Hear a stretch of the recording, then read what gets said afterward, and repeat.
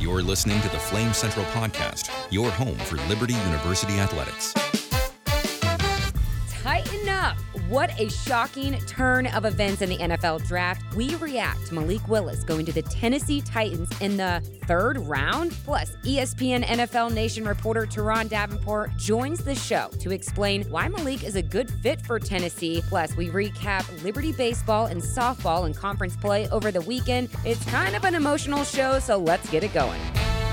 Now from our studio at Liberty University in Lynchburg, Virginia, here's your host, Emily Austin, with Matt Warner and Rhett McGibbon.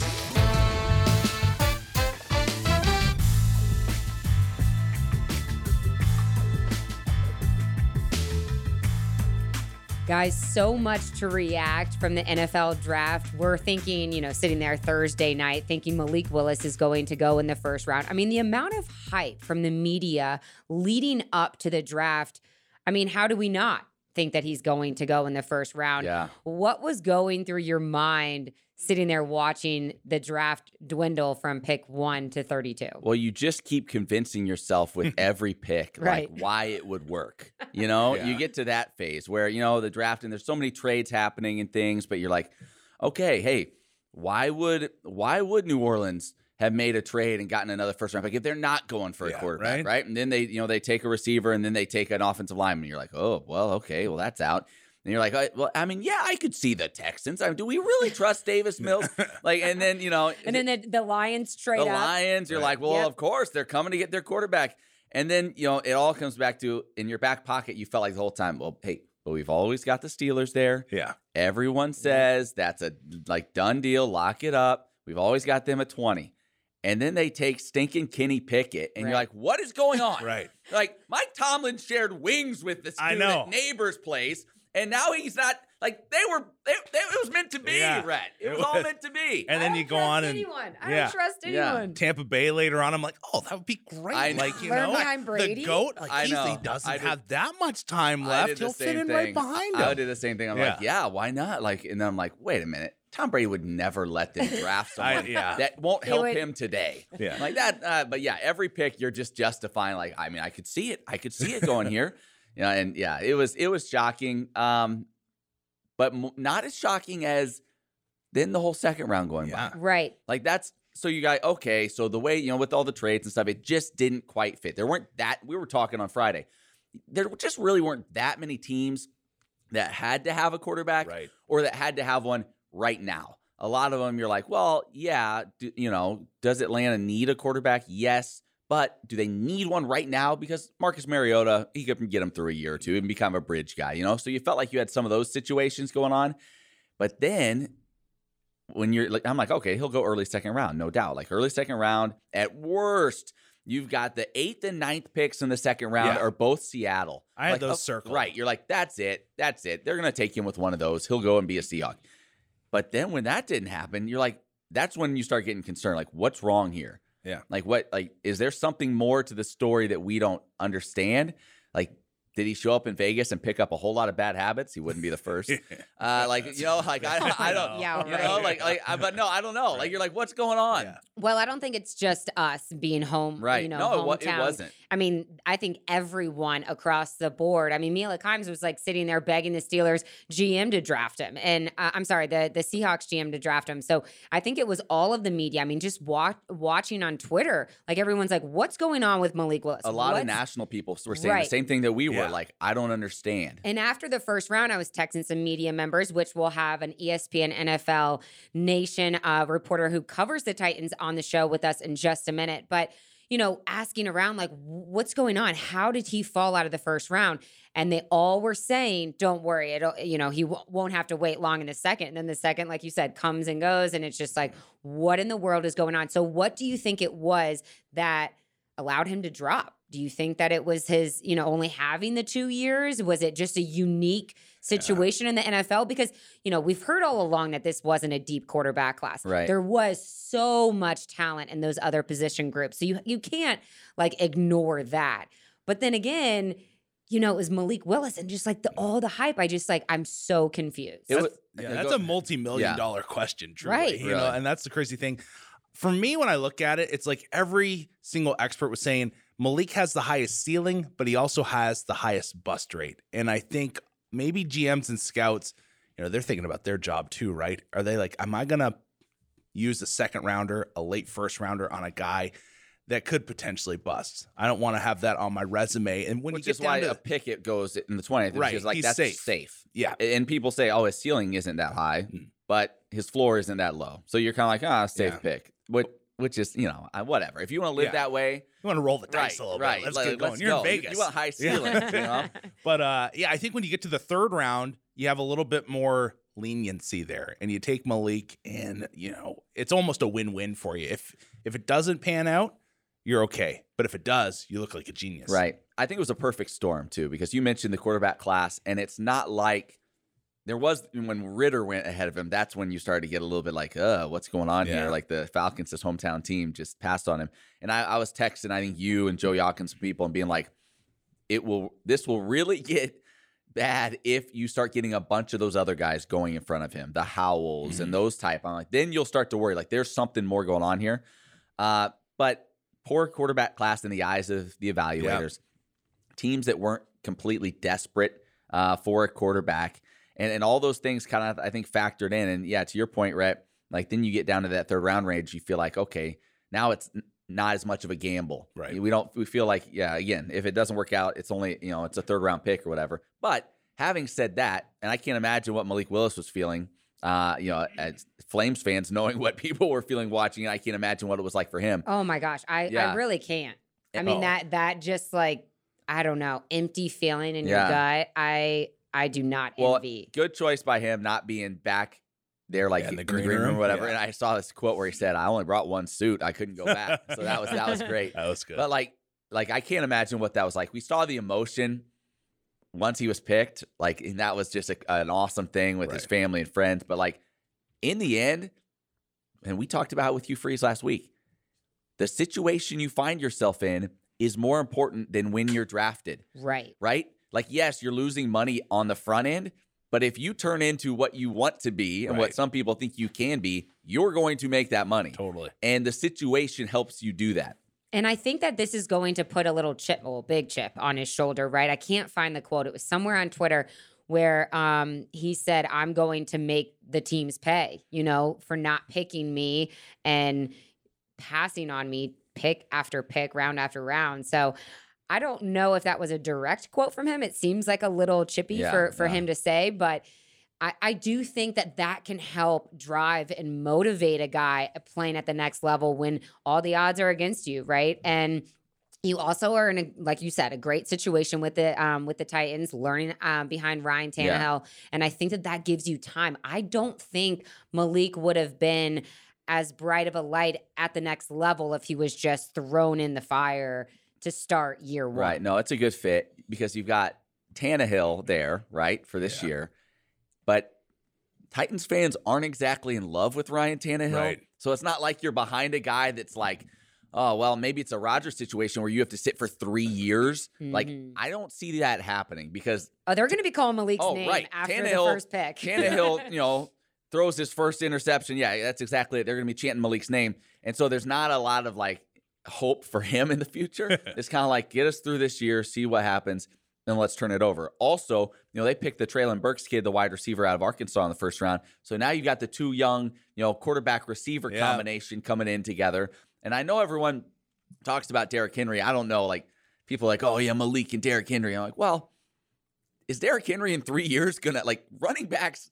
They have a shelf life, and I know he's a freak. But we've been saying that each year in our Flames fantasy, or not our Flames fantasy draft, our like league fantasy football. Yeah. We say that every year, and he still has been and then you did delivering. Miss like half the year with an injury or whatever. So I wouldn't count on like those two like running the NFL in the future. But like it is a very good spot. You have a head coach that is really good in Vrabel, that is on good footing. Like if you're not entering a situation where there's like uneasiness, where it's like, oh, is this GM? Is this coach? Like, are they on the hot seat? Right. Like you're entering a stable situation, and for a young player and a young quarterback especially, I think that's really key to enter a situation like that. That's part of the reason Pittsburgh seemed like such a great fit. Really stable organization. So I think it's a very good spot for him in the end. Okay, so enough talking. We're the experts of Liberty football, but let's turn to an expert for Tennessee football, and that's ESPN NFL Nation reporter Teron Davenport, who now joins the show. Teron, thanks so much. Did you have any idea that the Titans were in the market for a quarterback? Yeah, I did have an idea that they were going to be in the market for a quarterback because at the Combine, I asked the general manager about eventually drafting the quarterback of the future, and he had pointed to being in a position where in the back part of the draft, the first round that is, there could be guys that are considered to be top-level quarterbacks in that class. And lo and behold, Malik Willis, who in my opinion is the best quarterback of the class, was not only there in the back half of the first round, he was there in the third round. So they moved up and got him, and I think it's a perfect match. How much, I just seeing like on social media, Titans fans react. What is kind of their feeling towards Ryan Tannehill right now? Because it certainly seems like, boy, they're ready to move on and find that next guy. Is that the sense you get from that fan base? Yeah, they are, in a sense, ready to move on because they're tired of the interceptions in playoff games. Yeah. And that's, the last two playoff games, they ended with a Ryan Tannehill interception. So they're tired of it. They feel like the team has hit its ceiling, and they want somebody that's an exciting, dynamic player, and that's exactly what Malik Willis brings. So that's pretty much where they are. You talked about it. You think Malik is the best quarterback in this draft, but in your mind, what happened that made him slide all the way third round, and how great of a value pick is this for the Titans? Well, I think it's tremendous value because this is a guy that was in play in the first round, So I don't know what happened. It really confuses me because I've seen quarterbacks of much less ability and stature go much earlier. And I think it's just one of those things where, coming from Liberty, I guess they knocked him for some of the interceptions and things, but I think you have to look at what was happening. It was him just trying to make a play. And those are some of the things that come with, trying to force things. And that could be corralled. I don't think there's a really big issue with his turnovers. And he should be a guy that, in a year or two, is one of the better quarterbacks in the league, the more dynamic ones. All right, so if you got your little globe out and you were predicting the future, how do you think things will play out next season or maybe the season that follows?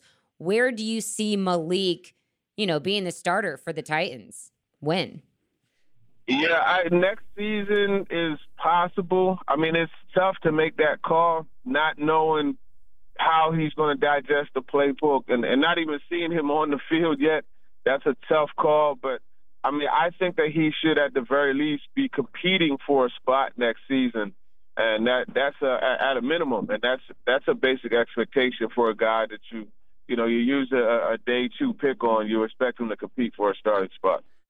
Coaches vary in how they use kind of a backup quarterback. We've seen some teams like say the Saints with Taysom Hill. They weren't afraid to take the starter out and bring in Taysom Hill for a special package. Other guys I know don't like doing that. They don't like breaking up the rhythm of a starting quarterback. For Mike Vrabel, what do you feel like would he be a guy that would design maybe a specific package to utilize Malik Willis, you think, even if he's not the starter? Do you see that being a possibility? Yeah, I do see it being a possibility. They used a lot of Wildcat last year.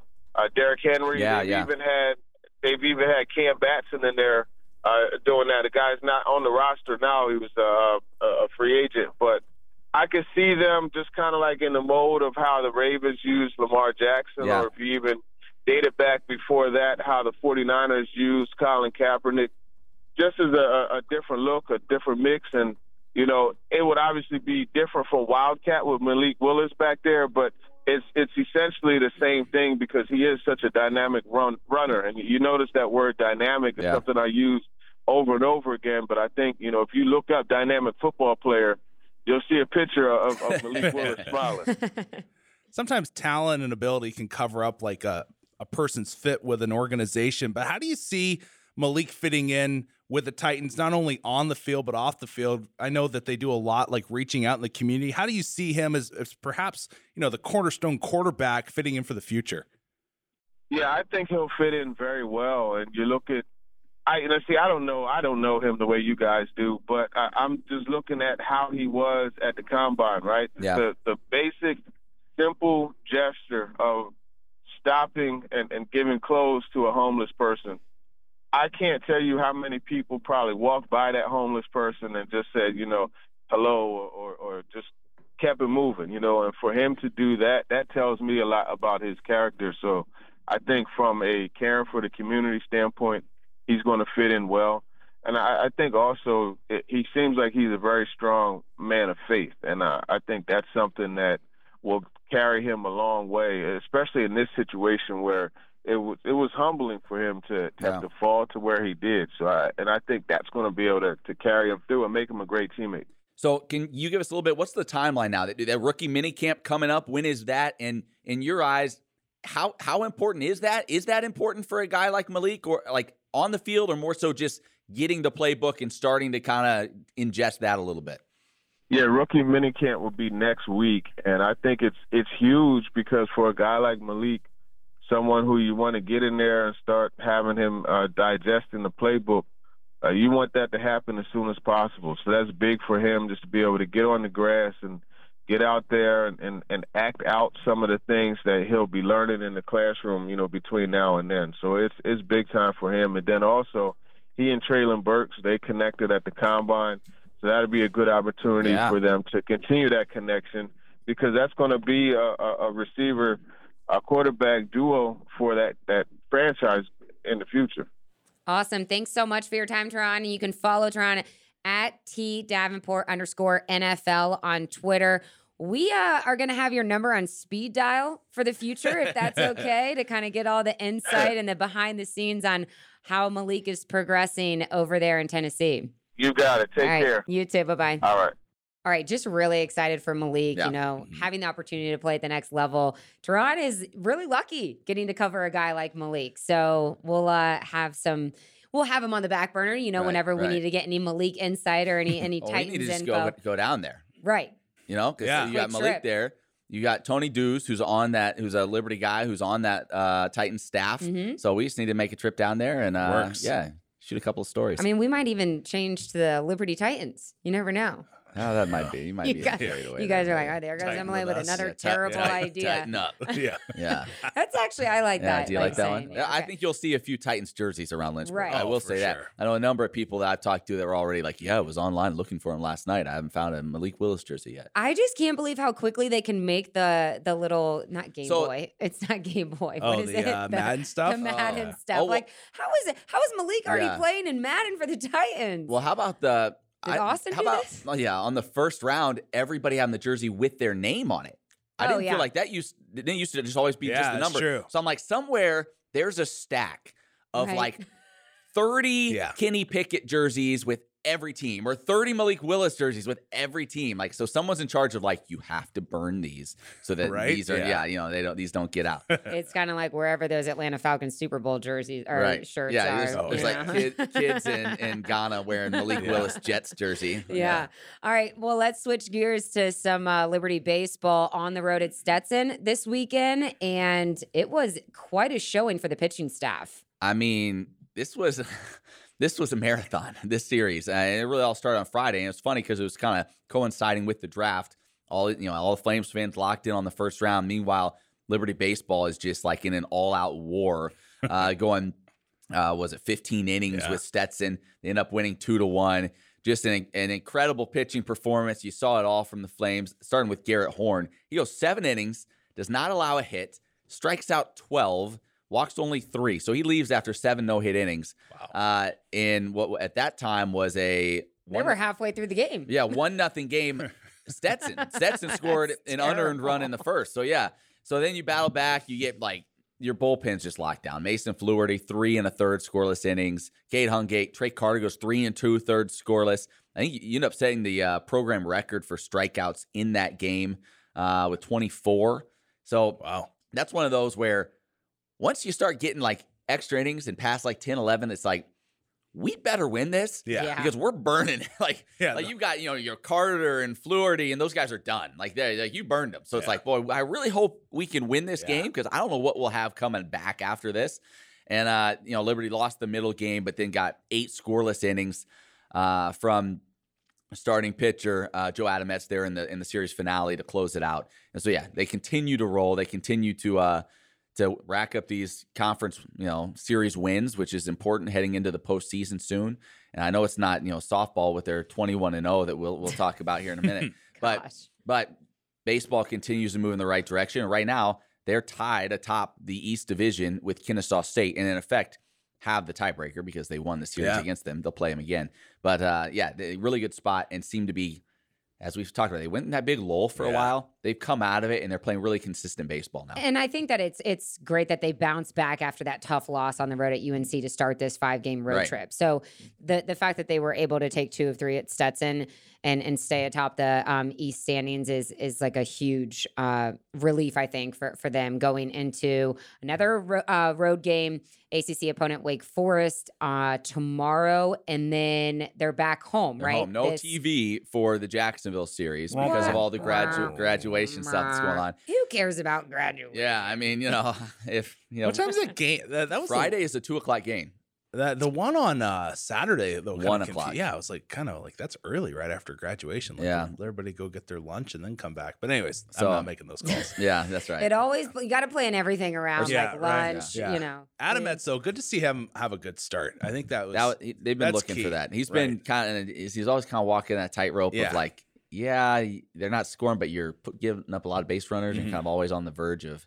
But that was the dominant, and that's what they needed. And hopefully they can finish strong and head into the postseason. I mean, their regular season lasts a lot longer than you think. Like softball's wrapping up here pretty quick, right? Yeah, this is coming up the last weekend of regular season for softball. Yeah, Liberty's last conference series it finishes the 21st, Saturday the 21st. Away. So we still got a while before they're done. But playing really well and happy for them. Don't mind it, though. You kind of offset the World Series. Like, softball World Series got a lot of eyes last year, and I think it probably get a lot of eyes again this year. So if you can kind of offset it, like, hey, women's wrap up and then the men's come in right after, perfect. Yeah. It's all about the ratings. It is. But I don't mind a little offset. Like, why not? Right? No, in some ways, women's basketball, if you could do that too, have either the women start later or earlier, and so it's not all coinciding, I'd be down with that. Like, because it shouldn't be a competition between the women and the men fighting for ratings, because unfortunately I feel like the men are always going to, but I feel like, I don't know what the numbers were for the Baseball World Series compared to softball last year, but I do remember that hype and JMU making JMU a run. did a lot. It helped a lot. So switching gears to the women's side.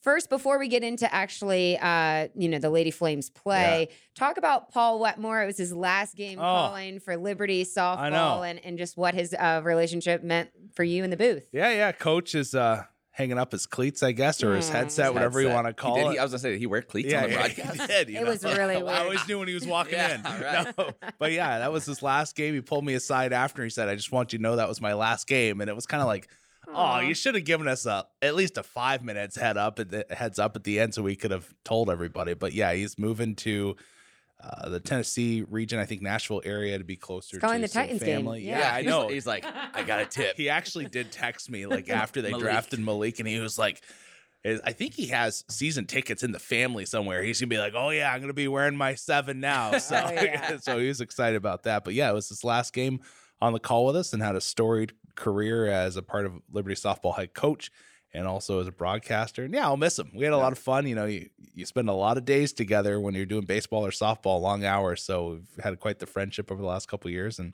sad to see him go, but happy for him too. Yeah, we'll have to keep in touch with him and when we're making those trips to Tennessee. Yeah. So for Lady Flames, 21-0 in conference play. Yeah. Is that, obviously that's a positive, but I talk about this weekend and how the momentum could be a positive, because you do get some lessons out of a loss, and they are dropping some big time games against some tough opponents during those midweeks. But could that hurt them come the conference tournament, or do you think that they're just so dominant in the A-Sun that it wouldn't matter? I think they're good. I think the way that Dot scheduled it, and kind of going off what you were saying, right? You have your weekend conference series, you smoke them, but then you're facing it's the truth. You're facing a Duke on a Tuesday or Wednesday, and that kind of gives you a reality check again. Now Duke you beat, but the next week you take on Tennessee.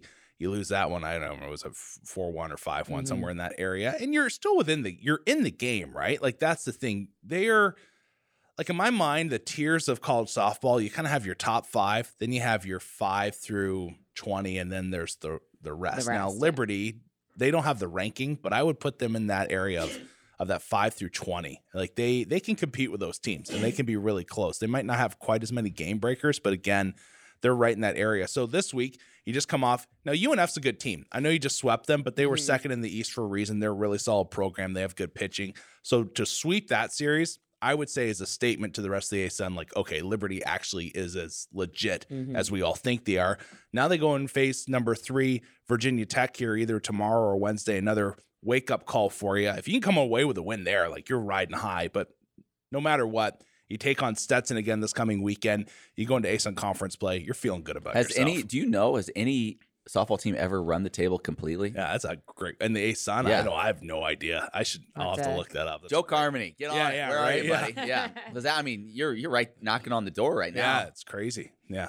Exciting time. So graduation coming up on campus. Then you have these big series in conference play with baseball, softball. Track meet on Wednesday at home. So that should be exciting. A lot of good. Well, hey, your 4x100 guys did it again too, didn't they broke the record by, what would that be? 0.01. So that would be 100. Again, this past weekend? Yeah. So is that the 4th time or 5th time they've done it? 4th, I think. They switched it up too. I think they moved Diamante to the final leg. So that's like tough, right? Like when you're making that adjustment, not in race, but like before, you know. Hey, actually, I'm going to go in the but making that adjustment, you know, and still breaking a record, even though it was by 0.01, it's a big deal. Some other notables coming out of track 2 are, you know, high jumper Kennedy Sauter.